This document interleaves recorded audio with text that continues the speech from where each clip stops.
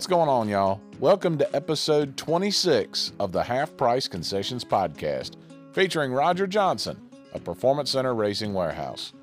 First and foremost, thank you to everybody and anybody who has listened to any of our episodes, or if this is your first time tuning in, we sincerely appreciate you doing so. Do us a favor real quick. If you're listening to this episode on Apple Podcasts, be sure to leave us a 5-star rating and review. It really helps us out. Be sure to also follow and subscribe to us on Spotify, TuneIn, Stitcher, Overcast, Himalaya, Castro, Overcast, Pocket Cast, wherever you're listening to this thing on an app. Be sure to subscribe to us. That way your phone or tablet will automatically download new episodes. You can also share us on Facebook, Twitter, Instagram, Snapchat, however you get the word out. Any way to get more people listening in will really help us out. Thank you if you can do so. Roger Johnson occupies a different role in the world of weekly racing. He's not just a fan or a sponsor. He's a race car builder through his business, Performancenter Racing Warehouse.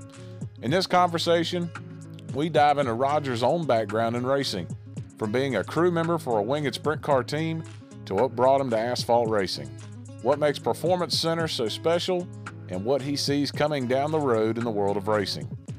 Heck, by recording this interview in Performancenter Racing Warehouse, we even got stopped a few minutes in by a customer coming in looking for some racing fuel.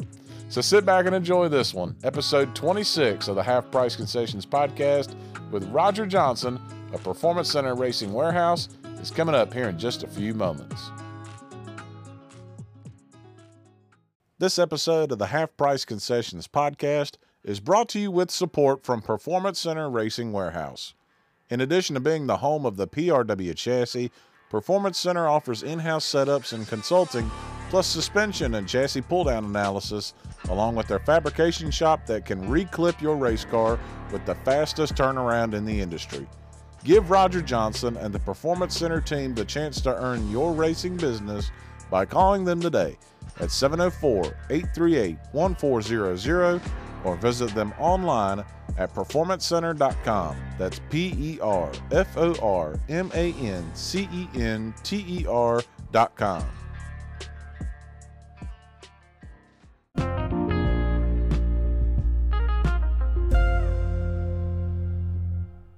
So here on the Half Price Concessions podcast, and if you've listened to any episodes, you've heard a 30-second or 45-second advertisement for Performancenter and Roger Johnson, and we are at Performancenter recording this with Roger Johnson. So, Roger, thank you for taking some time for us. The shop's quiet. You could tell we're recording on a Friday. It's gotten a little weirdly quiet in here, but just good to see you, man. It's the second time I've been up here in a couple months, and the place looks pretty full of race cars, which I know is good for the guy who has to sign the checks to pay these guys. That's it, right? Like, first of all, thank you so much. I appreciate you coming all the way over here and doing this. I don't think people understand the amount of work that goes into it and the amount of side. So I would like to thank you for doing it, first off. Second of all, thank you again. The shop is slammed. It's been great. We're so fortunate. My guys are, the best there can be, at least I believe, and I fight for them. Anybody that says different, but we're fortunate to be super busy, and it's that time of year. We're only a couple weeks away from the openers. Yeah, I was about to say, for in the race car business, is this kind of the busy time where we're kind of about a month away or so from weekly racing and stuff? Is this kind of the busy time, or is the busy time kind of during the season when people wreck their race cars? I think I think it used to be where this was just the busiest time, but the intriguing part is that our jigs haven't been empty in a year. So we've always been behind now, and I think with the upswing in how racing is conforming now, I think it's a big deal. I think most of your top teams are racing 12 months out of the year. So yes, the winter is big, to answer your question, but it's not as big as what it used to be. But then during the racing season, wasn't as big. So it's kind of come and gone. Yeah, it kind of goes up and down, right? It doesn't. Early on in January, we weren't very busy with new cars. We had cars to build, but as far as new cars to clip or cars that people were bringing in, it was mostly just all fresh builds. But just hasn't stopped. We're still 4 cars behind. Hey, that's a good thing. Very You'd rather blessed, be yes. 4 cars behind. For sure. I know we'll get into a lot of the shop as this thing goes on, but I kind of want to dig a little bit Sure. just into your story, because for those of you who don't know, Roger has his own kind of YouTube podcast kind of thing called The Grind. You can subscribe on his YouTube channel. A lot of good video content, interviews and stuff, some that go 2.5 hours long. But and I've heard little snippets of your story, but I kind of want to get the full thing. So you're in quite a different capacity than probably most people that are just fans, go to a racetrack, maybe buy a T-shirt, but they're just fans. You're all the way in this thing as a business owner, so your passion has to be 2 times and 3 times fold, because you put so much on the line. So what I really want to hear is, where did this even all start for you? Like, what is kind of like your earliest memory of racing in any capacity, watching it on TV or going in person? What's kind of that early memory you have where you started to kind of grow for it? My family really was not into motorsports at all. They were construction workers, and they weren't big fans. So I lived in a little tiny town in a place called Archibald, Ohio, which is in the far northwest corner of Ohio. And at 7 years old, our little tiny town had a street race. Okay. For go-karts. So I pedaled my bike. It was about 1.5 miles. So I got on my bike and I rode into town. We were country kids. And I watched this street race, and it was over. It was the end right there. Many of my classmates in school, we were in elementary school, had raced. One of them was Sam Hornish, Indy 500 champion. We went to high school together. We're dear friends all through. Some other sprint car guys, one gentleman, Tully Esterline, he's the head engineer, I think, at C&R Radiator. We had a kind of a cool little group of sandlot kids, right? And I went to my grandfather and I asked him for $1,300 for a Coyote go-kart that had a 5-horsepower Briggs on it. And he yelled a bunch of profanities at me and told me that would never happen, that I needed to figure out how to do it on my own. So I went to work.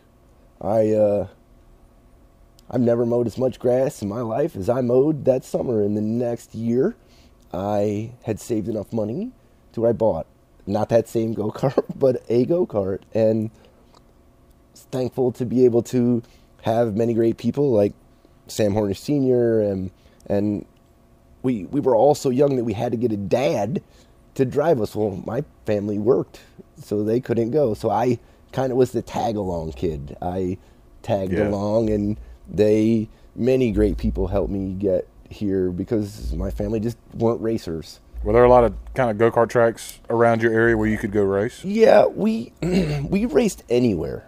Anywhere we could race, we raced. There was, up north, there was a lot of little towns that had cool little go-kart street races for their local little strawberry festival or whatever. It was a big thing. Just like a little makeshift track, yeah, like a state fair kind of thing. Right, but they wouldn't be makeshift. They'd be huge in Elkhart, Indiana, and all over up in the Northeast, right? Like, people took it for real. It was interesting. I remember seeing motorhomes, and we had a 12-foot trailer with 6 go-karts in it. We had them strapped to the doors and everywhere else. It was amazing, right? When I look back, it was probably some of the most fun that I ever had in my life. Yeah. And I realized that I've raced go-karts for a while, and a few years. I'm going to say till I was probably 13 or 14. And I realized that I just wasn't really that good. Just the hand-eye coordination wasn't there? No, I didn't like my neck being all jacked up in there, right? Like, we started going to bigger racetracks, and they just were starting to allow us on, like, super speedways, 3/8 mile tracks for go-karts where we would put full body fairings on them, and it was a good time, right? Like, it was fun. But I noticed I really wasn't that good. Yeah. And I just wasn't that good. I was surrounded by phenomenal people. Yeah, Sam I found out Hornish. later. Right? Kyle Souter, he's multiple World of Outlaw wins.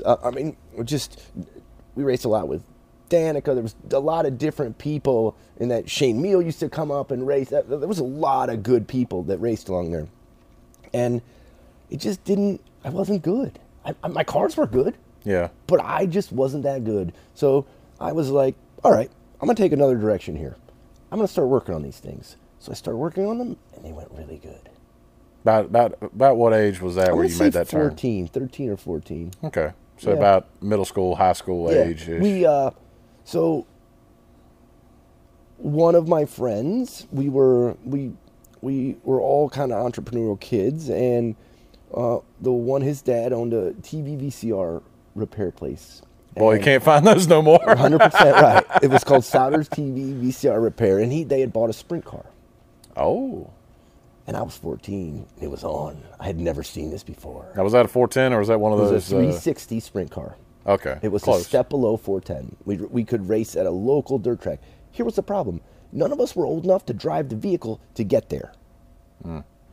So we bought an old busted trailer that somebody had crashed and an I-beam had gone through, and we patched it up, and we started doing all this. Well, we went out and went pretty good. Yeah. And then we went good some more, and then we went good some more, and I found a passion on the dirt racing thing. My grandparents' construction company had sponsored dirt racers some, so I completely went a different way because I didn't think I could get a fair shake. They sponsored Scott Bloomquist's car quite a bit. It was the Miller Brothers Construction on the side, and I was afraid if I went that route, people would think that because my grandfather's company helped them, it was an unfair shake for me. So I went completely the opposite, the hardest road I could go. And I got to be about, we sprint car raced a lot. We won 10 or 11 360 races in one season at Eldora. Oh, wow. Yeah, we raced all over. It was a great time. And I went to college for a while. I enrolled in college, and then I kind of came up missing. I got an offer to go with Frankie Kerr on the All-Star Circuit of Champions. Nice. And I kind of just abandoned college. Didn't really tell. You just dropped out. Yeah, I didn't really tell a lot of people. I think they still thought I was going, but I wasn't. Right, I was gone. So now you're getting to go help a 410. Right, and a legendary 410 sprint car racer in Frankie Kerr. He was a 10 or 11 or 12-time All-Star champion. He is down here now. He has worked at many different cup organizations, crew chief for Robbie Gordon, many people. Very smart. One of the most influential people, I think, probably in my career, for the simple fact of he just knew how to do everything. He could run a lathe, he could run a mill, he could lay fiberglass, he could work on motors. He just gave me a lot of discipline to be able to not necessarily have to be an expert in any one thing if I was well-rounded enough. Yeah. And post that, I got an opportunity to go with Darren Pittman. Oh, that's a big name that's still out there running. Yep. So I was 17 or 18, and I was maybe 19 at this point, and I had we were on some kind of break, and I came home and I got this weird call on my phone from Oklahoma, and it was Darren, and I had not really met him before, and he asked me if he had just fired Kenny Woodruff, who was a legendary crew chief in sprint car racing, one of the winningest ever with Dave and Dale Blaney. And he asked me if I would like to give this a try. And I would come out on the road and we would go at this. So was he running World of Outlaws, or was yes. he kind of picking it? Okay. He was running World of Outlaws, but not on a full-time basis at this point. Okay, he's picking and choosing. Correct. Okay. So he said, we never talked about pay or nothing. Of course not. Nope. You were 19. Right. He said, where do I get you a plane ticket to? And I told him this Toledo, Ohio. There's nobody living, right? Yeah. He flew me to California. I spent 2 days. I completely took everything apart, started over. We went out and won the next two races. He had never won a World of Outlaw race before. Yeah. And it was on after that. Did he own the team, or was he driving for somebody? His dad owned the team. Okay. They owned chains of auto salvages in the Oklahoma area. Yeah. And we went after it. But the intriguing part was we didn't have all the stuff that everybody else has. Even though his dad, the viewer right now is thinking, oh, another rich kid. Yes, but no. We were not allowed to do it like that. We had a standard trailer. We got a couple motors. We We didn't have the 4 million, right? Like we Yeah. we worked out of the garage. They had a 3-car garage that I turned into a shop. I lived above the shop, right? Like it wasn't. We changed motors in the parking lot. It was different. There was no open checkbook. No. It was very. I had to be accountable for almost everything that happened, and we should have been. We were young. We were stupid. I think about it in today's times, right? Like when I turned two couple 19-year-old kids loose right? on the road, and one 21-year-old kid, because we had to have somebody that had a CDL license. Yeah, you got to drive the rig. Correct, but nobody was old enough. Again, so we had a great time. Those were some of the greatest times I think I ever had in life. And when you're running 410 winged outlaws like that, I mean, you're racing so much. Yeah, it's nothing for those guys to run 80, 90 programs a year, not counting the ones that get rained out. The most we ever run was 135 nights. Goodness. Yes. Man, it's a lot of racing. I would usually come home from the road. As soon as the banquet would be over, I would get a week or 2 weeks, and then I would be right back. So I would spend less than 20 days all told home. Wow, that's just so much racing.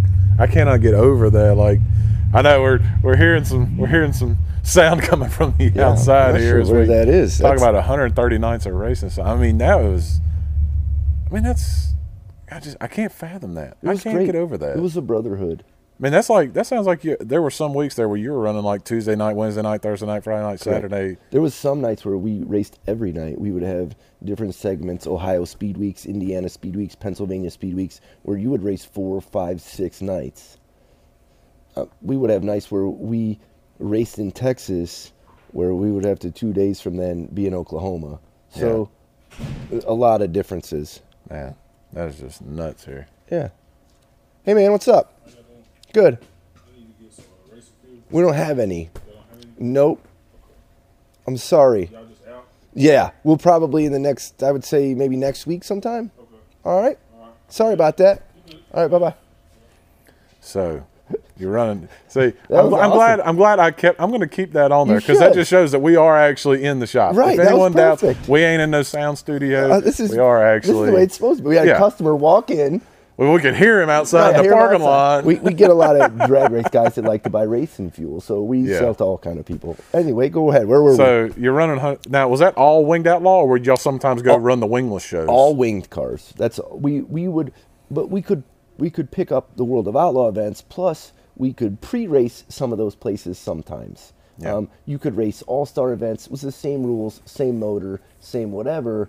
And it was a good time. It was really a good time. I've never been. I think it's one of the reasons that it's still so strong today, is that it's a community. Like, if you knocked a rear end out, if you crashed and knocked a front axle out from underneath your car, it was all. I was the crew chief on this thing, and it was all I could do to get to it because so many people were helping you to go back on the racetrack. Now, and that still happens today. Correct.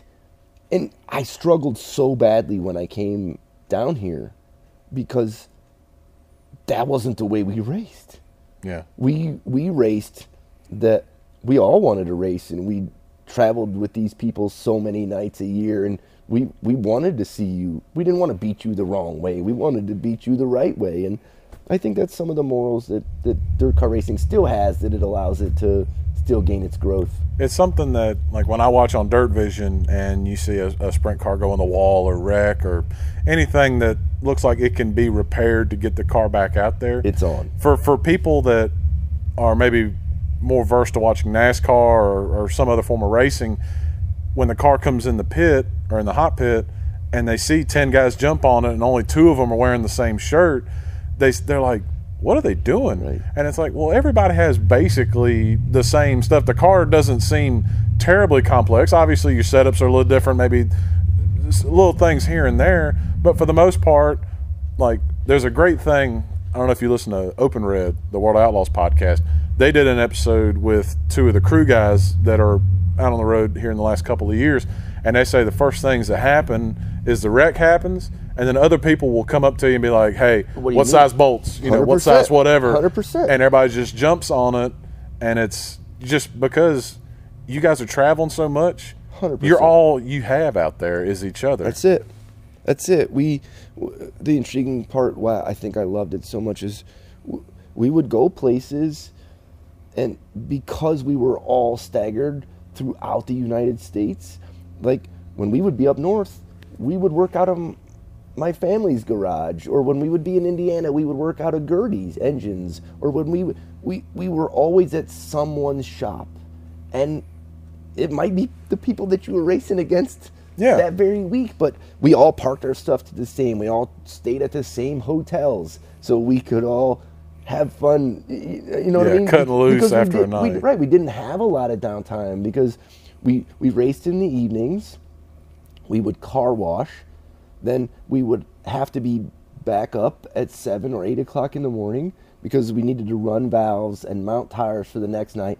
Well, the gates open at 1 or 1:30 for the next night, so we need to be over there in line to park and sign in. The races start at 6, and we would all go again, over and over and over and over again. Another thing those guys talked about was how valuable it was where you would start to memorize what tracks had a good, reliable, well-lit car wash 100%. nearby. Yes. You were out on the road, so you 100%. testified to that. Loved it. Yes. We would actually just get hotel rooms to shower, because a lot of time we would shower after the event. I kept big muck boots in the trailer. We would just change and go in and pressure wash everything and leave it in the trailer. A lot of time we would go get a hotel room. Everybody would take a shower. We'd pile in the truck, drive 10, 11 hours to wherever the next race was going to be the next night. We'd wake up and you'd be in Albuquerque, New Mexico, and you'd get out and drop the tailgate in whatever parking lot you were in and turn the radio on and go back at it again. So how long did you do that? How long did you kind of run on the road? I think I did that for 4 or 5 years. I had a really good time. It was probably the best 4 or 5 years of my life. Not that it's bad now. I just there was no responsibility, right? Like I was living my dream. It was amazing, right? I didn't come from a racing family, so it was just really something that was all me. I really wanted to do it, and I did it. I loved every minute of it.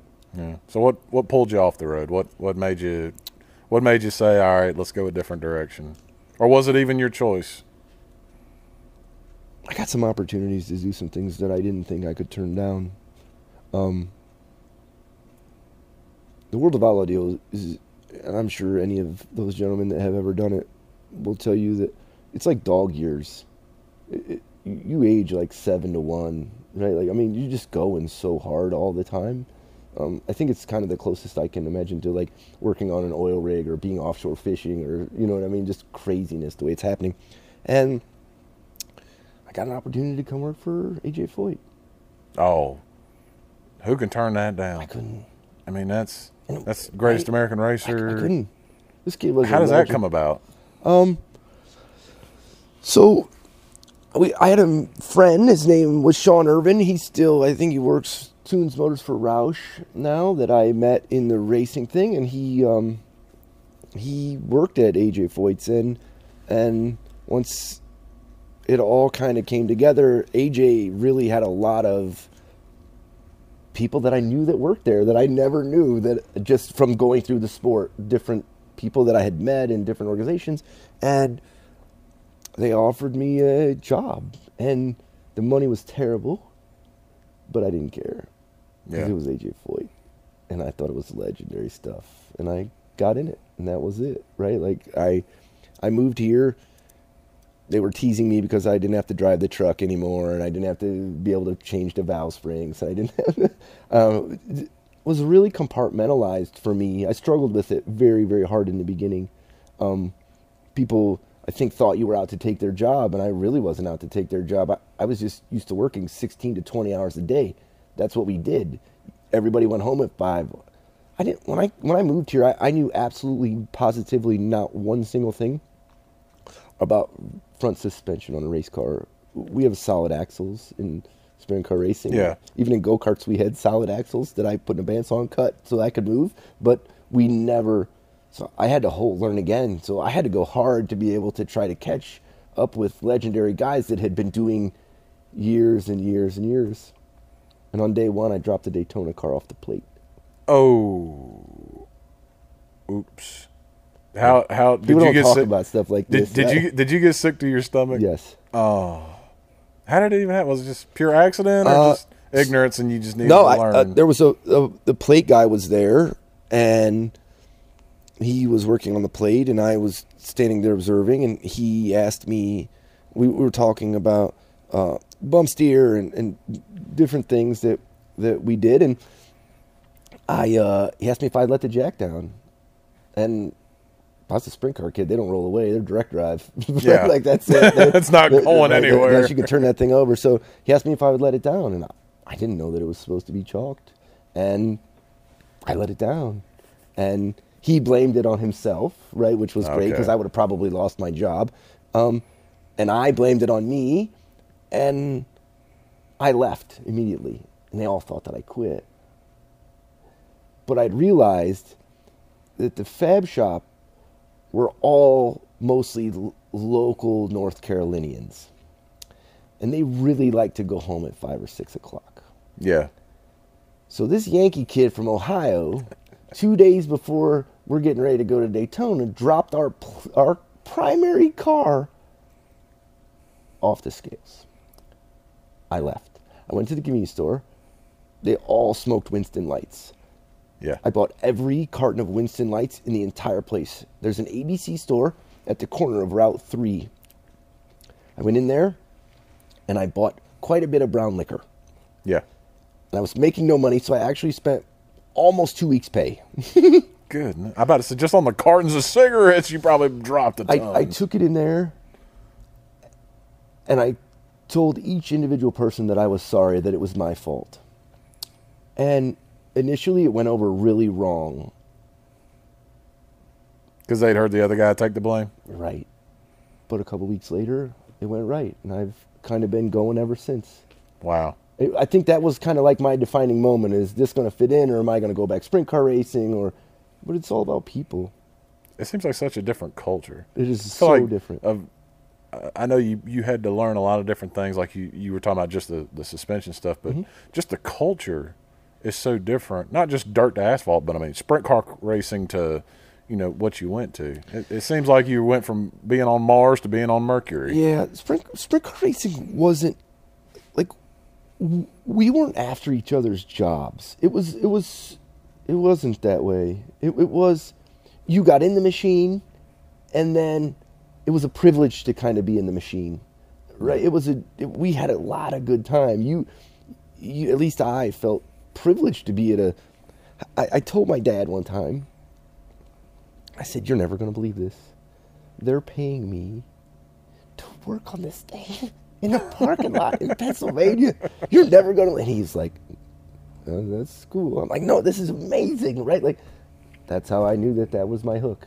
And if I just didn't think that I could live a conducive family lifestyle in being gone 50-ish weeks a year. You probably couldn't. Okay. I mean, most of those guys admit that. Correct. You got a girlfriend or wife or kids. I mean, you're just not there. Tough, you're right. you're on the road all the time. That's it.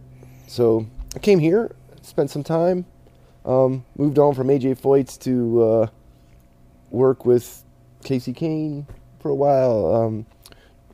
Worked with Jamie McMurray at the Yellow Freight 1 car. I enjoyed the Nationwide series, I guess Xfinity or whatever. Yeah. I enjoyed it quite a bit more. I never really enjoyed racing on Sunday that much.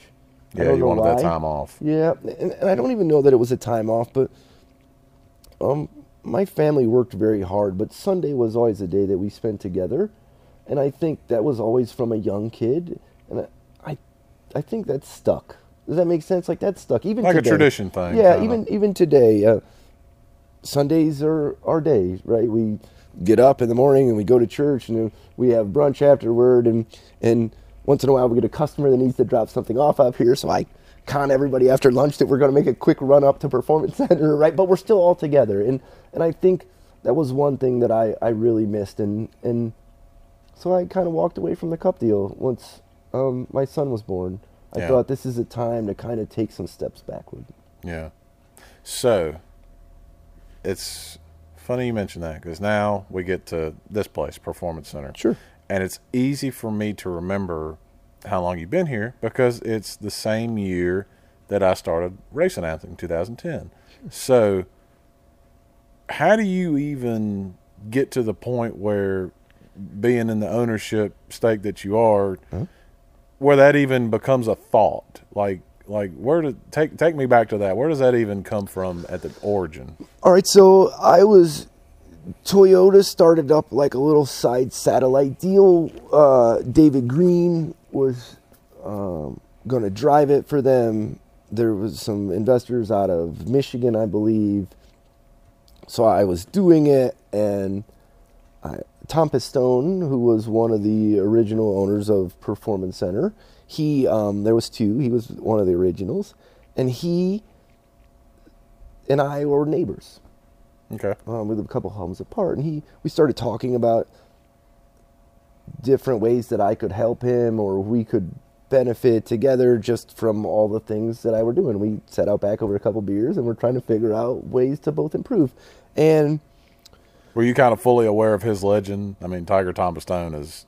Well, it's his grandson, right? Yeah. Like, so there was tons of history behind what they did, but great guys. I thought, man, I can really improve this. And he had a really good group of employees that already worked here. So I thought, well, let me see if this works. So I got a car and did a little bit in here just to see kind of if I could make it all work out. And it worked pretty well. So one night over dinner, I think we were out to dinner actually with a group of people or something, and Tom Pistone said, Mitch West was calling his cell phone. And Tom Pistone said, you should take this. You can give him more answers than I can. And I thought it was amazing. I was like, he just trusted me to be his customer service. Right. Wow, how great was that? I mean, Tom has been very good to me for a lot of years. Many people in this racing deal have helped me so much to get me to where I am now. I just decided, let's go. Yeah. And he and I made a deal. I, without much hesitation, went and I wanted to hire Greg because Performancenter before didn't necessarily build its complete own cars. They bought pieces from multiple different vendors, and this was kind of like an assembly facility. They bought for the LTO. Correct. The LTO chassis. Right. Bobby Creech did like the center sections, and I think they did the fronts and they did the rears. And I bought a couple cars from Bobby early on, maybe one or two, I think, until I got everything settled out with Greg. But I quickly realized it. Bobby and I did business completely different ways, and that wasn't going to work for me. Yeah. I'm pretty straight down the pike. There's no gray, it's black or it's white. This is what it is. And he had some different ideas, so I called Greg Marlowe and asked him if he wanted to go golfing. And everybody freaked out, I guess, because we were supposed to be arch enemies because we were opposing shops. You know, they were kind of oil and water, the LTO brand and the Marlowe brand.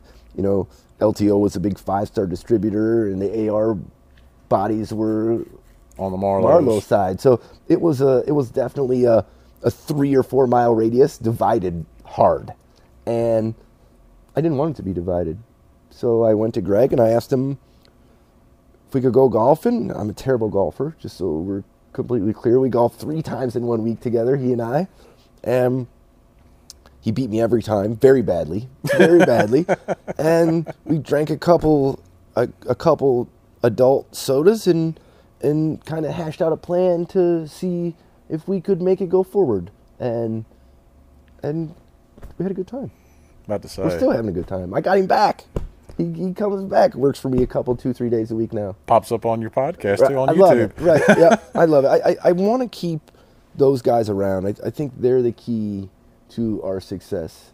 I think that if we allow the data that those gentlemen like him or Kerry Bodenheimer or Larry Pollard or even Jay Hedgecock to a point, right? A legend of the sport.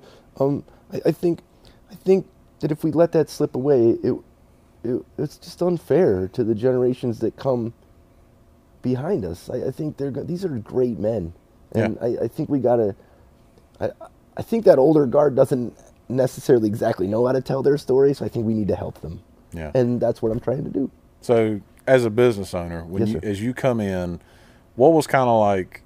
I'm sure you had plenty to learn. I'm sure for running a business, but what was kind of your first kind of big kind of hiccup or in the road where you kind of had to learn? Okay, I don't want to do it this way. I need to do it a different way. Like, was there anything that hit kind of right off the bat that you were like, wait, it's like where you kind of had to like an education moment for you? I was so in the cup deal, right? Like, I was the car chief on the 32 Tide car. Our budget was $12.4 million. Like, money, we went hard, right? Yeah. Like, and then I came in here, and I realized that most of my customers, or I shouldn't say most because that's an unfair statement. A select group of my customers, you have to figure out how to help them without them spending money. That's the key. The key is that anybody, and my family has used this kind of as a motto for their life, and it's funny how it came back to me later in life. Anybody can spend money and accelerate the way things go, but it's really great when you don't have the money and you try to assist that way. So I actually had to pivot my game plan so far because the way I knew how to solve the problems was not the way that the local racer could afford to solve the problem. Yeah. So the cadence became different, the communication. I got cussed by more than a few early on. Marlo tells this story way better. Like, they just didn't know what I was talking about. Yeah. Like you were speaking a whole different language. Correct. I was talking about caster gains and camber gains and slip angle saturations and showing Greg plots of how things worked, and people were looking at me like I had 12 heads. That wasn't it. And I tried to be stubborn and think that I could teach them and they'll just do it my way. It took me a few years to learn that it's not really how it works, that I needed to figure out how to better communicate with them. And so I went back and I kind of altered the way that I did things so that the customer base could better understand. Yeah. That was all I wanted from the beginning. I was just, the delivery wasn't very good. You're kind of like Steve Jobs. You were a little too far over their head. 100%. And it was my own fault. And thankfully, I had great people around me. Greg Marlowe. Greg and I have always got along good because he's not afraid. So many people are afraid to tell me the truth. Yeah. And Greg and I's deal for 10 years now has always been, no matter how bad it is, if you think I'm messing up, you tell me I'm an idiot. I know I'm an idiot sometimes. You know what I mean? You need to hear it sometimes. Right. And I think many people that are very passionate about things it's easy to somewhat slowly get off the path one way or the other where you don't identify with the mass of your customer base. And I've been very fortunate to have unbelievable fabricators come through here. You know, Stuart Haas had body hangers from here. The gentleman before he passed away that was GMS's, Jonathan Morrison Outlaw, he was GMS's head body guy. We have Aaron Wolf, who's an engineer at DGR now. I've been blessed with so many great people that I think they've kind of all shaped me. I work for them is really, truly the honest part. Yeah, you're learning from them. I've learned from every single one of them. Everybody that I've ever been around. Yeah. That's good stuff. Yeah, it was good. Because a lot of people, it's hard for a lot of people to humble themselves, you know. Well, I think especially when they've got, I mean, you got skin in the game, you got ownership in the game. So I mean, it'd be easy to sit there and be like, you know, well that idea is fine and dandy, but I'm the one that's got to pay for it on the back end. Well, I learned early on that I can't do it all myself. I tried for a long time. I wish I could tell you that I didn't and I wasn't so hard-headed and I, you know what I mean, just caved in. But I to really be honest with you, over the last 5 or 6 years, I've really gone through a big change. It's not. It went from being about having to make 10% margin to make payroll to the margin doesn't necessarily become the problem because we're blessed with so much work that we don't have to do because we weren't trying to squeeze that 5 or 6% out of everybody. Does that make sense? It does. It does. It was a different game. I hadn't necessarily played this type of a business. I have been involved in many, many businesses, but I hadn't ever necessarily been really involved with something. Selling a go-kart for $12 or $15 or $2,000 is a little bit different than $50,000, $60,000 late model stock cars, right? I kind of look at it just in my own head comparing it. It's like if someone took your race car, like this business is selling race cars, and then you took like the guy who's a Ford dealer that deals in like passenger cars and stuff. He sells a car and he's kind of done with it. The next person that's going to see it is like the service manager 100%. or the parts guy, something. In your line where not only are you building, the salesman didn't even build the car. The car came on a truck and it's sitting on his lot and he prices it and tries to sell you on the experience and being nice. You have to build the car. You have to keep up with the trends and the technology and what's going on. You have to sell it to the customer. You do sell it to the customer, and then you got to be there when the customer wrecks the dang thing or is not running. We repair it. All of them. Yes, you're way more involved than like a normal car salesman is. 100%. Right. I think it hurt me some that I wasn't in this culture before. Yeah, like late model culture. Yes, I think that's what I can't wait to see the next 10 or 15 years. If you take a look at this, we really have some good people that have spent, 15, 20 plus years in this culture that their businesses are starting to mature. Like, he doesn't even have my cars, and I can't wait to watch Lee Pulliam. Yeah. I think he's matured so much, right? Like, this guy, it will be an unbelievable owner, right? Like, those are guys that I'm intrigued because they can really be game changers in the sport. You think about how big their brand is. They've been building their brand for 10 or 15 years. Yeah. Right? Like, it's large. So I can't wait to see guys like that make a splash. Before I get too far down, because I do have some late model questions. Sure. Here's a question. Sure.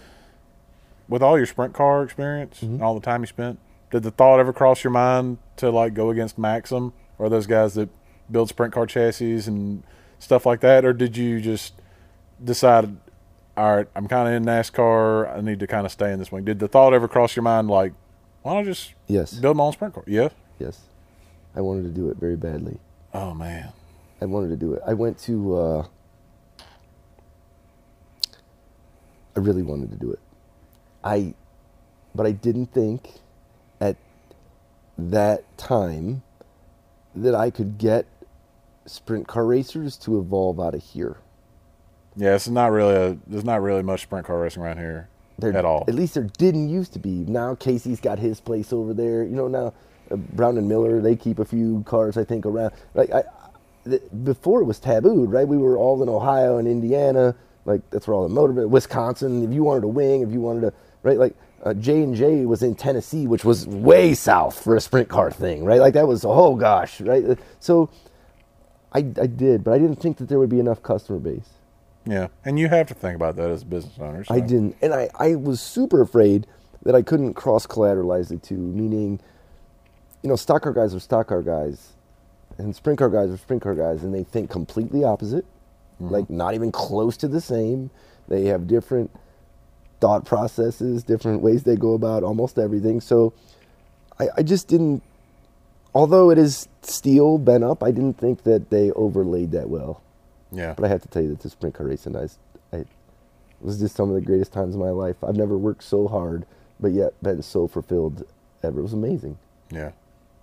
So on this late model deal, there's, you're going, there's quite a few people, because this is kind of late model country, and we're not quite super late model country or anything like that. I built some of them too. Yeah, I'm about to say, I do remember when you built. Do y'all still do those, or did y'all kind of? Yeah. Listen, I stay in my lane, right? Like I build a few for my friends. Like, I build Gilliland some, David, and I build a couple for a friend of mine I have in Nashville. And it's just hard to really production build those cars. There's many people that build a great car, right? Like, I personally think that Jeff Foltz down there at Fury's probably got the best program that you could have. Yeah. Right? I really do. He's got a great program. Why do I want to dilute the pool more, right? Like, Yeah, because he's going Seneca. Right. Kyle Busch has gotten into it. Yeah, but Kyle Busch is not into it. See, that's It's the not thing him? I think that a lot of people don't know. It's got his nickname on it. But I guess it's got Rowdy on it because they paid money. But that's Yeah, not it's Kyle Hampke. Busch, That's the old right? Hampke, isn't it? Right. Yeah. So I don't know. I don't know.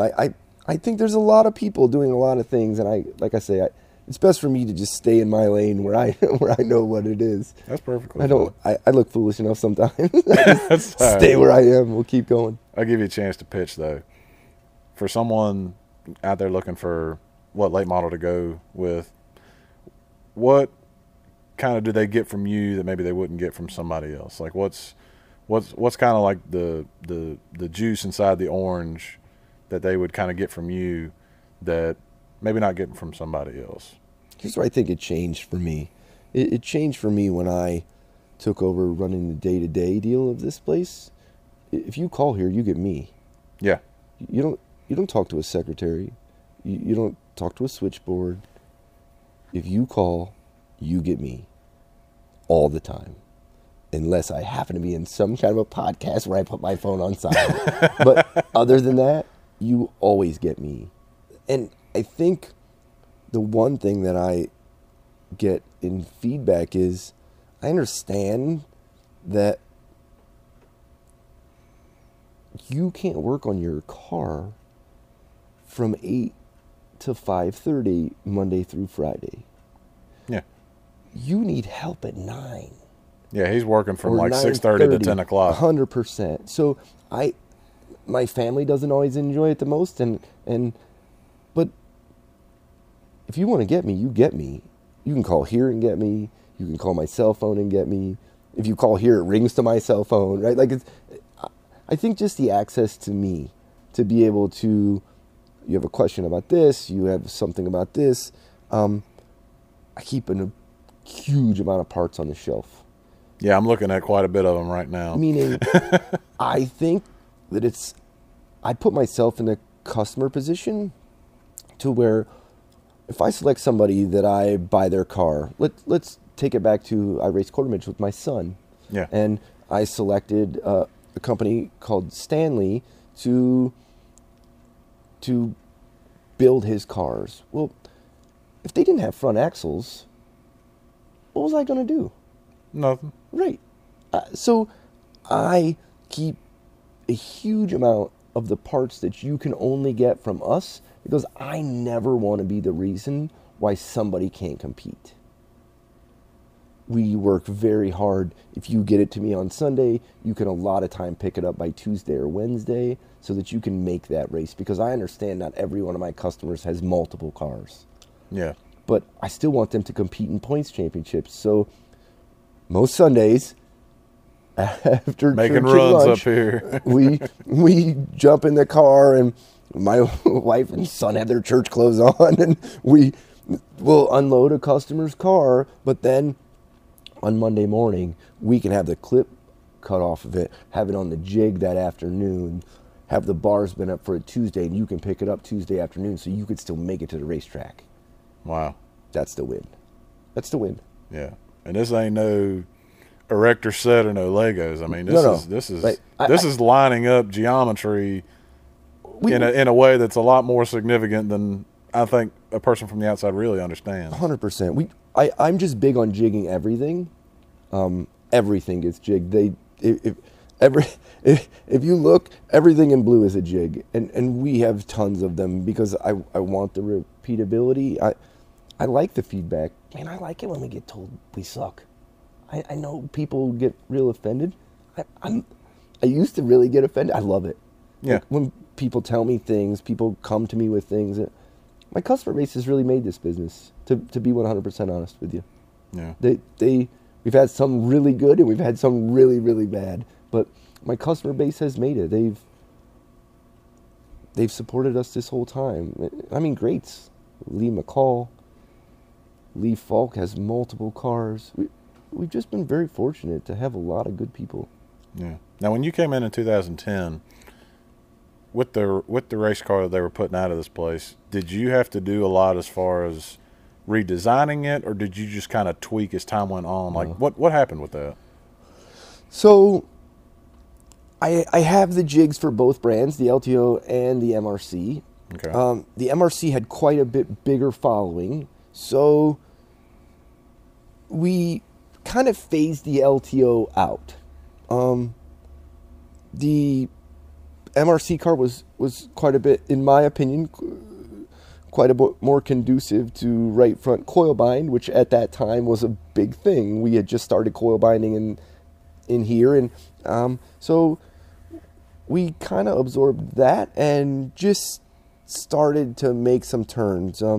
We put some different upper perches on it. We redesigned the center link a touch and gave a couple different options for a couple different kind of an economy and a inflated. Does that make sense? Some of the customer base really wanted some specialized things, so we started to offer some multiple versions of things, and through that it just kind of evolved into what it is. I'm always curious about that, because one that I was really intrigued by from the outside was what happened down at Longhorn Chassis down in Trinity, dirt late models, and they had been building cars, but they had been struggling on their national tour with Earl Pearson, and they weren't winning as much as the Rockets and the Bloomquist. Sure. Bloomquist at the time was, I think that was the most cars he had out of his shop, and these Longhorns were just far behind. And they bring in Kevin Rumley, and I'm just purely going off of all the hearsay I've heard from other people that he had to come in and he basically just said redesign the whole thing in CAD and almost start fresh, and that's what he had to do. So that's why I was kind of curious what you had to do. I'm very torn about that, and here's why. Like, I know what people expect me to say. Yes, that's the way it works, right? Like, yeah, but it's not really. I think most people that understand race cars, this is terrible for a guy that sells race cars to say, but it's just the truth. I think that most people that understand race cars can figure out the small nuanced differences.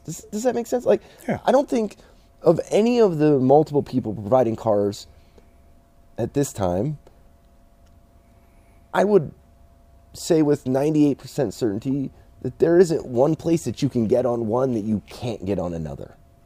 I understand that. Does that make sense? I think a lot of times that chassis builders over-exaggerate how important they are to it, because they think that's some of their intellectual property, right? Like they're selling themselves. Correct, and I think it's really wrong. I think that it's a brand for sure, right? Like, we've proven that it's a brand. If you don't believe it's a brand, each chassis builder kind of has their own brand, their own model that they go to, their own people that they and them themselves is the brand. But I think a lot of people hide it behind smoke and mirrors, and I think they scare the customer because they make it too complicated. I don't want to underplay it, but it's not. We're not building space shuttles. Right. It's right. We're building race cars. Exactly right. And I don't want to take anything away from anybody's product, including my own. But, like, listen, I hate to say this, but we were paid by a customer to set up a Frank Denny car, and we won with it too. Yeah. So, and those cars haven't been around in 10 years. Yeah, I can't remember last time I seen one. Correct. Yeah. But it was the intriguing part is that, yes, each car has its own little nuances, but I really believe that with the stuff that's out there today, with the technology that's out there, with the class of people, if you think about this, from late model stock cars in North Carolina and South Carolina, from a chassis builder's perspective, there are some unbelievable people involved. Yeah. I mean, unbelievable minds in motorsports involved here. And I think that's one of the things that makes this thing so difficult, why everybody is so close. Does that make sense? Or just it does make sense. Many smart people. So now in 2020, going into 2020, you've been in this thing, a decade and some change. 10 years. I don't mean to make you sound old. No, my accountant told me the other day, we were doing a review.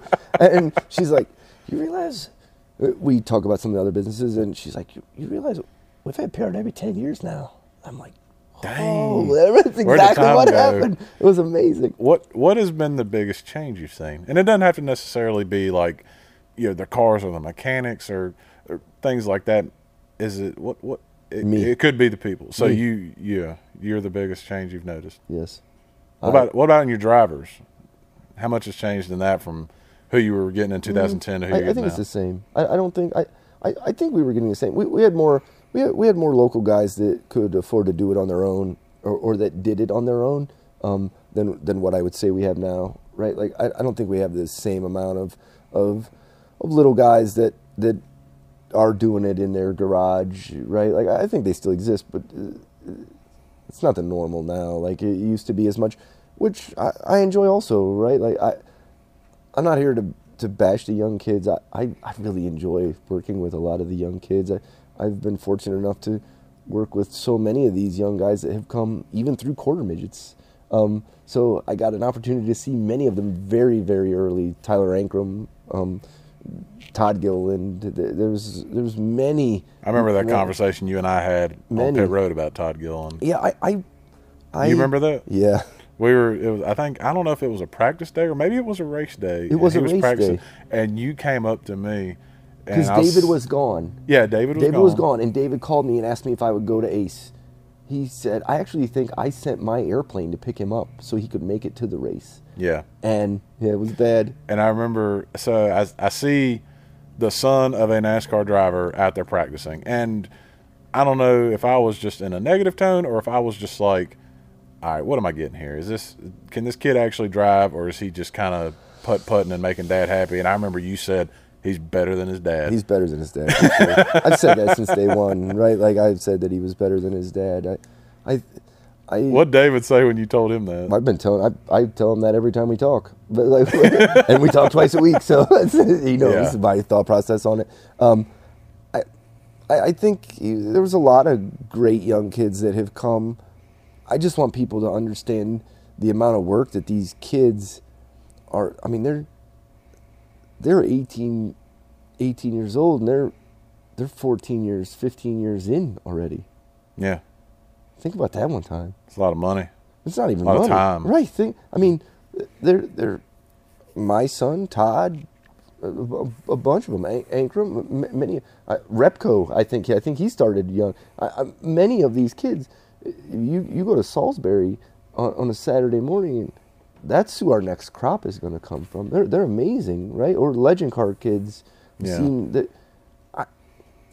I think the biggest change has come in the customer is evolving because the cost of creating their own data is becoming so expensive. And I'll continue to say it over and over and over again. Yeah. It's the cost of creating the information that you need to compete on a weekly basis is becoming super expensive. Like that old notebook that guys used to just have, and it had, well, this is what worked when it was this hot at this track. Correct. At this time of year. But the problem is that guy, I use the term elder for that. Okay. That is I have a lot of those elders in my life that help me with, hey, this is what we did here, this is what we did here, right? And I consult many of them. The intriguing part is once you put a bump stop in there, right? Or once you put coil bind in there, at each change, now the notebook that you compiled becomes less meaningful. Yeah, it becomes obsolete. Correct. Yeah. And I think, in my opinion, if I was to have to say what the biggest difference from 2010 to today would be the cost to acquire the data. I have a really funny story. I just bought Performancenter. It's 2010. I just bought this. And I'd taken a young man, Matt Krzyzewski, to Tri-County, and we won a couple races, late model stock car deal. And I was standing there, we were mounting some tires, and I was measuring them, and I turned to Jamie Yelton, who was very nice to me at that point in the beginning. And I said, hey, man, I have a question. Where do I get the spring rates for these tires? He's like, what? I said, data. Like, where do I get the data? And he looked at me with the most four-city accent I've ever heard in my life and said, boy, there ain't no data here. you got to make your own data. And I was like, well, I guess I ain't in the cup deal no more. And fast forwarding 10 years, he's correct. There wasn't any data then. Now there's a lot. And that's a big difference. Yeah. Like, just very few people now don't have some type of way to pull their car down, or you know, I mean, 10 years ago, nobody did. Yeah. Right? Nobody did. Now I could think of 5 or 6 guys off the top of my head that'll come to your shop and do it. Correct. I mean, so in my opinion, I think things have gotten more expensive, don't get me wrong, but I think that the cost of acquiring the data is the most expensive. And apparently NASCAR believes that too, which is why they're trying to go to an IROC type car, or a, you know what I mean? Yeah. That we don't have to acquire so much data on. Here, NASCAR is going to give you the data that needs. I think it's a huge cost. One of the things, and I'll get you out of here on this one, is I've heard, if anyone goes to your YouTube page and watches your videos and actually listens to them, just look at the pretty faces that are on the screen. Yeah. I got a face for radio, man.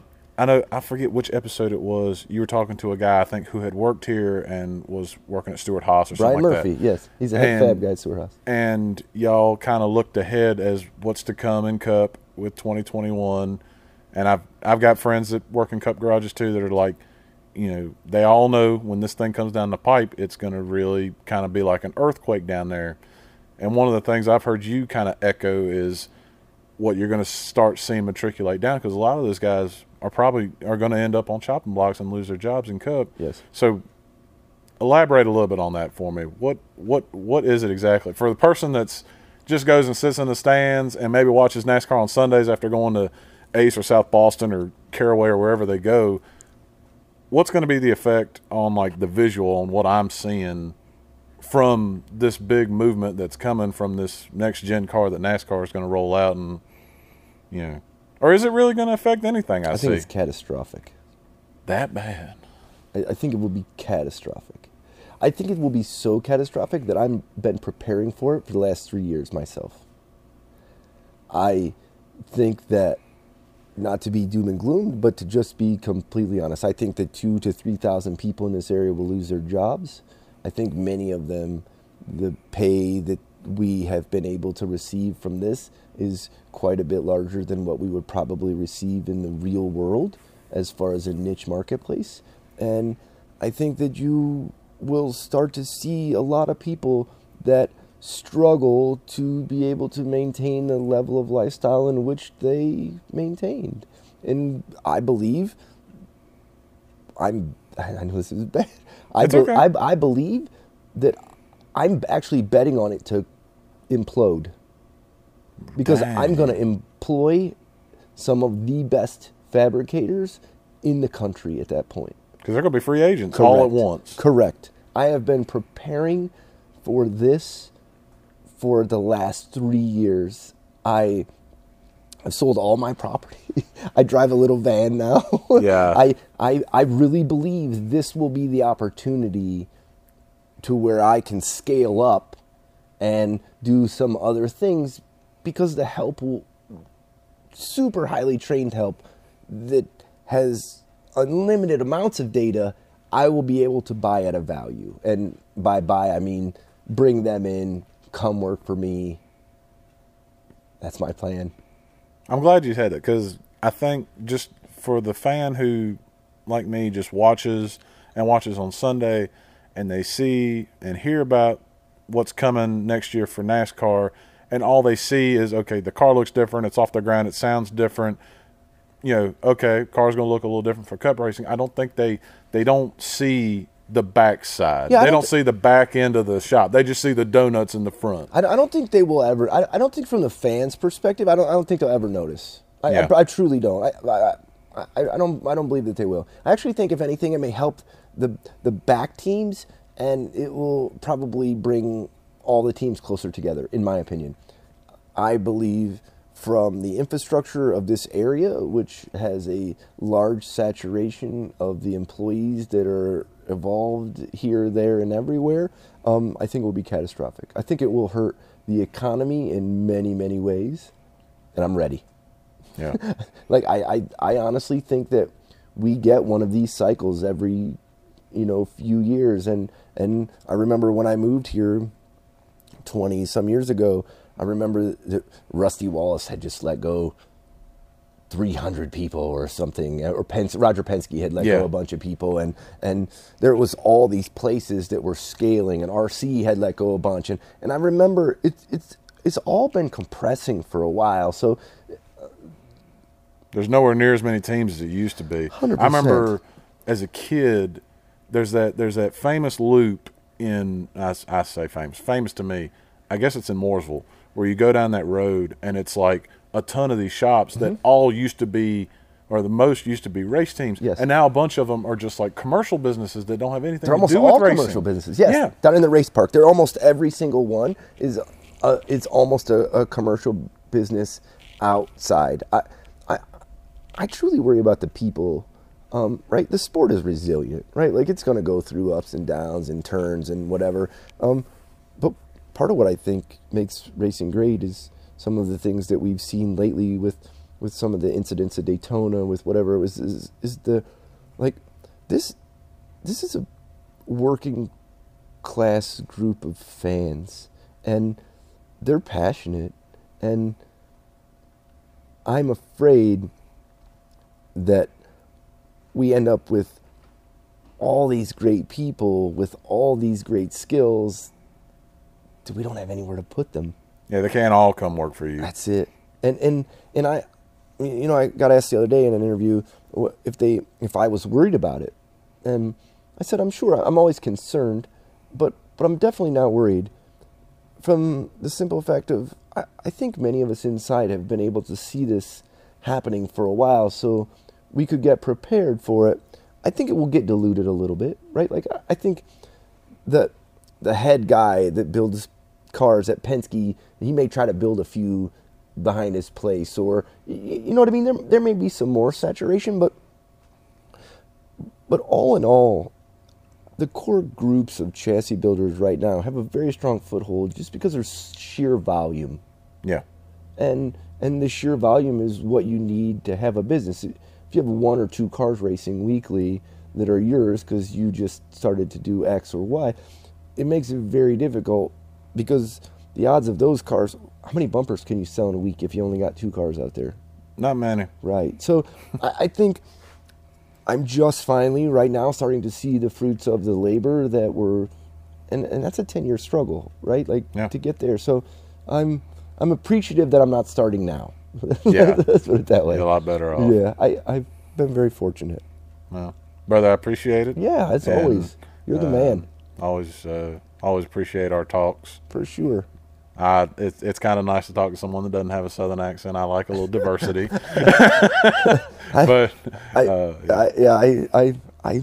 Now if I call home, they say that I have a southern accent, which correct. See, that's exactly right. They need to come down here a little bit. Exactly. They'll be swamped. Man, I appreciate. What are you going to do? Where are you going? What are you going to do this year? I've only got 6 races on my schedule. I got filling in for a car store race, and then I got 5 dirt modified races, and I love those dirt modifieds. They're so true because they got so much horsepower, but they're on a tiny little tire. Right. So it's like you can put the drag racing motor in there. You got to make it work on this little tire. Is that like what Stremy does, the lethal? Yeah, exactly. Yeah. It's those kind of race cars. Those UMP mods. Yeah, he's my bud. I like me and Stremy get along pretty good. He was one originally that was real good. We've done a lot of. I think that people need to know this is about groups of people that we kind of all have just been in this grind together for the length of time, and I think that's what makes it great. That's why we're all buddies. We all want to go race. That's it, right? It's just some of us drive and some of us work on them, and some of us get paid to eat concessions and stand in the tower in the air conditioning. And you got the best gig. I tell you, it is tough when that air conditioner drops below 68 degrees. I mean, it's a little tough to announce a race, but and then the guys down on the ground that are lining up cars are like flipping me the bird from the infield. Like, it's a tough life up here. I don't disagree. You see good things for Ace Speedway coming? I think so. I think. Are you involved over there at all, or no? Nope. I'm gonna go there and watch as a fan. I've had the chance to, but I really just kind of want to go and That's my main thing this year. I've got a Microsoft Word document hanging in my bedroom. None of the races on there are ones I'm working. They're races I want to go watch, like modifieds at Martinsville or Cars Tour at Ace or World of Outlaws at Lancaster or the sprints at I have not been to Eldora. I definitely want to go to Eldora. I mean, you have to go. It's amazing. Just amazing. I mean, I haven't been to Eldora in probably 15 years. We used to go every weekend, right? So like, you got spoiled. Yeah, right. And just absolutely amazing. I got to go to a King's Royal. That's on my bucket list. Oh, it's the greatest. What do you think about Myrtle Beach? I understand it. It makes me sad, but I do understand it. Like it's just the time we're in. Yep. I mean, that land is crazy. That land was nowhere near that valuable 30, 40 years ago, but now it is. And I worry about it for all tracks. Do you? I think most. There's some that are so far out in the middle of nowhere that it's like, okay. Like people used to think about like Ace. And like, oh, they could build a housing development out here.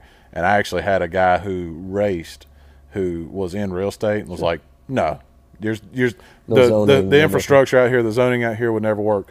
But, Hickory or a lot of these other places, it's like, it's for a lot of these, for some places it's a worry, but some places like 311 Motor Speedway, that dirt track, it's so far out there, no one would build a housing development out on it. So I guess it's half and half. I never thought racetracks would be our hang-up. I never thought that. I never thought. Yeah, area-wise. I think we all got. It's kind of like when you look on Racing Reference, and you see all the tracks that used to run Grand National and Busch and stuff, and how many of them are gone. It's like, man, how much more popular was this back just 30 years ago than it is now? But then, crazy stat, they posted on Twitter the other day about the ratings for the Daytona 500, and they said even the worst one beats the Indy 500. And I'm like, in my mind, how is that possible? How is that possible? Because to me, Indy is got way more history behind it by Daytona. And look at the stands, right? Like, I mean, they got 150,000 people. Right. We used to go to that as a kid. Did you ever go to Snake Pit? Yes. Oh. So I had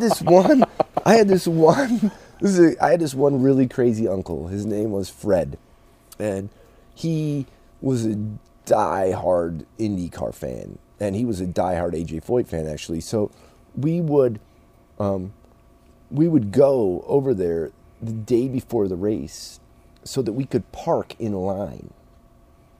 We would line up right outside of the entrance to the racetrack, and we would park in line, and then we would barbecue and grill and sleep in the car so that we could be the first ones to go in and park next to the fence. Right there at 16th and Georgetown. Yeah, so then we could watch whatever was happening, and we would do this throughout the entire time. That was kind of where some of the seeds were planted. That was a big thing. My uncle would take me to these races, and he bought a go-kart later on in life, and I raced it for a little while. Post me selling my others. Those were great times in the Snake Pit, but it's not like it was. I got a really good education as a young boy as to anatomy of the other side. Right. And my mom, I'll never forget coming home. She's like, "Did you enjoy it?" I'm like, "Yeah." She's like, "Was there a lot of good stuff to look at?" I said, "You'll never believe it." Right? Like, and I went to my room. I didn't know. Nothing else needs to be. So good. See, that's the thing where people, I see people complain about how long Speed Weeks is. Yeah. I'm like, bro, they spend a month at Indy, and they kick like. I remember watching Indy 500s where like 10 people didn't qualify or 15. Like, they're there for a month. It was such a. I really enjoyed it. I was really fortunate early on. I didn't have parents that were in the machine, but I had so very many friends that were in the machine. In a little tiny town. Like, I'm talking, there's 2,000 people in this little town that I live in, right? Like, there wasn't the odds were so stacked against me to ever be involved in racing. I should have been farming or doing this. They were so stacked. Yeah. So to be able to have 4 or 5 very bright young men that all kind of bonded together, and the compassion that our dads had is to put up with it, yeah. That really, as a dad now, that I see, you know, like I'm telling you, there's many men that nobody will ever know their names.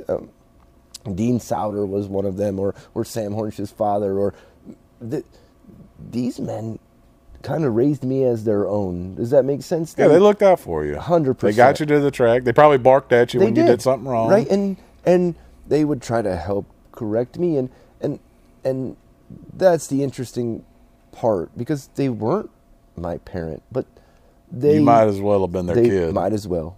And you know what was funny is when I would come off the road from the World of Outlaw deal, I would go see them. Yeah. I would want to talk to them. They were, I just have been, I so believe mentorship is the way.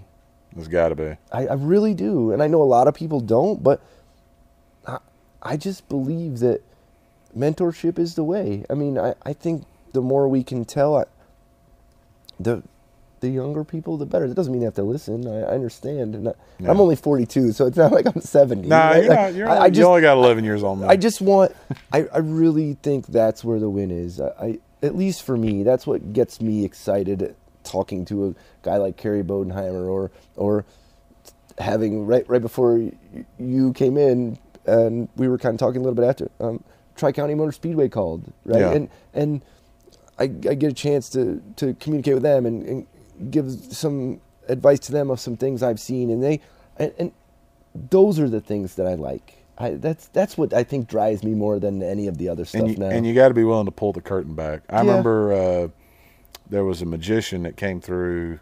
I think I was in elementary school, middle school, and he did the tricks, and I was like, "Oh man, that's cool," you know, it's sleight of hand and stuff. Sure. But then after he did all the tricks, he came back and he said, "All right, now I'm gonna show you how I did it." And part of you, you know, as an adult, you might look at that and be like, well, you just gave up all your secrets. But as a kid, you're like, I just saw something cool. Now I know how it works. Right. And you I got a kid this year that said something about, you know, wanting to learn about announcing and stuff. Yeah. And I told his mom, I said, well, here's the races I'm doing. Let's go. Whichever he wants to come, I'll come pick him up. 100%. And he can just, we'll get him a pit pass, and he can just follow me all night, and he'll see how stupid I am or whatever. But let him come on, because otherwise you lose a whole generation. Right, and I'm real passionate. There's a lot of other now. stuff they can go do. They can go play Fortnite. They can go play whatever else. Get them, show them what's going on. I'm real passionate right now about the mentorship. I really believe that we have shut so many, especially this version, right? Yeah. This like, people think I'm an idiot because more than a few that I show everything. Yeah. I show everything. You want to see how I show you? Come in. Like, sometimes you ain't got to come in. I post enough stuff. Yeah, you show it on Facebook. Social media that I think you can get a pretty good understanding of what we're doing here. And if you don't understand, call one of the numbers. I promise you, I'm going to pick up the phone. Yeah. So it's a win. I think we gotta keep trying to leave things better than we found it. I think sometimes now more than ever. For sure. Now more than ever, definitely. For sure. I think we keep going, no matter how bad it gets. I think we just go till we can't go anymore, and then we go more. Pass it off to somebody else. That's it, right? Man, I so appreciate you coming over here. I know it's a long drive, and you work a real job, and a real non-fun job. Listen, I keep posting online. I know, but it's so far. If I lived closer, if I wasn't married and I lived closer, right, definitely. That's something that. Why don't you just bring all this shop to Rockingham County, North Carolina? Then I'll come work for you. I'm being really honest with you. I have so many people now that are really interested in the social. I think if nothing else, I've at least created some awareness that, hey, we need to try to develop as much as we can out there for content for people to view. Now, I want you to know, 5 years ago, me and Langley Austin almost fought to the death over this social media because I didn't want anybody to see anything. And I'll never forget. Now you're the guy with the cameras in the studio in here. Greg and Marlo and I were talking the other day about how I remember a customer came in and took a picture of their car. Okay, now it was their car. They had bought it. And I remember telling Greg, because I didn't know who the customer was. And I remember I got a call, and they said, man, we've seen your new car on Facebook. It's amazing. And I lost my mind. Yeah, this is how ignorant I was, right? Like, I was so ignorant. I was afraid that somebody was going to see what we were doing. And then I realized I think we're doing pretty bad A stuff here. Yeah. So I'd like to show you. I would, because if you understand it, you can live it then. If you understand how it works, you got a great shot of having success. If I just give you a little tip here and a little tip there, you're on your own, right? Like, so I'm trying to give it all. I'm scheduled to do some setup videos. Nice. So that we can, I don't even care if it's not mine, right? Like, I think if I can give some of that data away that I'm just holding on to, right? Like, if I can give some of it away, I think it'll be beneficial. We filmed a little bit of stuff about hanging some bodies and doing some things like that, and I don't read that well. I just don't read that well. It's not a good way. You dyslexic? No, I just don't learn by reading. You learn by doing. Right. I 3 minutes in, I'm thinking about something else. Yeah. Right? Like, podcasts are amazing for me. I listen to so many podcasts because I can listen to them and multitask and do other things and continue on. I never have since I've been a boy. I could never really stay focused on the book. Yeah. I think a lot of people have that. And so that's why I like audiobooks better than regular books. And I like video. So this video has really spurred me to, well, if I learn this way, maybe there's a lot of other people. I'm not the only one out here. Right, 100%. So that's why I think the passion has come to create some cool content, do a little podcasting, do some different things. As you can see, we have an air hockey table in our shop. We also act like goofball, and a couch and the TVs, and I just knew that I needed to. I enjoyed being in a shop. Yeah. Right. Some of my fondest memories in life were me and 3 or 4 of my friends. We weren't old enough to drink adult beverages.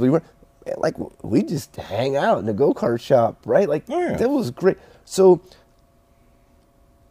so many shops that you go in are very stiff. So I wanted to make it not that. I wanted to be able to have Cars Tour TV on the TV, and we're sitting on a leather sectional sofa, and like I wanted to be able to have a foosball table, and like, we can still work, but like, it's a lot more cool to hang out in a shop than it is a classroom. 100%. So I agree completely. That's why we kind of revamped all the shop to try to just make it to where we can be more relaxed, and you can spend 30 minutes with me if you need to learn how to square your right side. Sit on the couch. We'll figure it out. There's a soda machine right there. Grab a soda. It's a Cheerwine one too. That's exactly You don't see that much anymore. Right. That thing's been here forever. Thank you for listening to yet another edition of the Half Price Concessions Podcast. Do us a favor. Whichever podcast app you're listening to this on, if there's a section to leave a rating and review, please do so. It would really help us out a ton. Also, you can follow us on Twitter at HPC Podcast. Be sure to like our Facebook page by searching for the Half Price Concessions Podcast. If you got family or friends that want to listen but don't have a podcast app, you can go to our website to listen to any and all of our episodes at www.anchor.fm/HPC Podcast.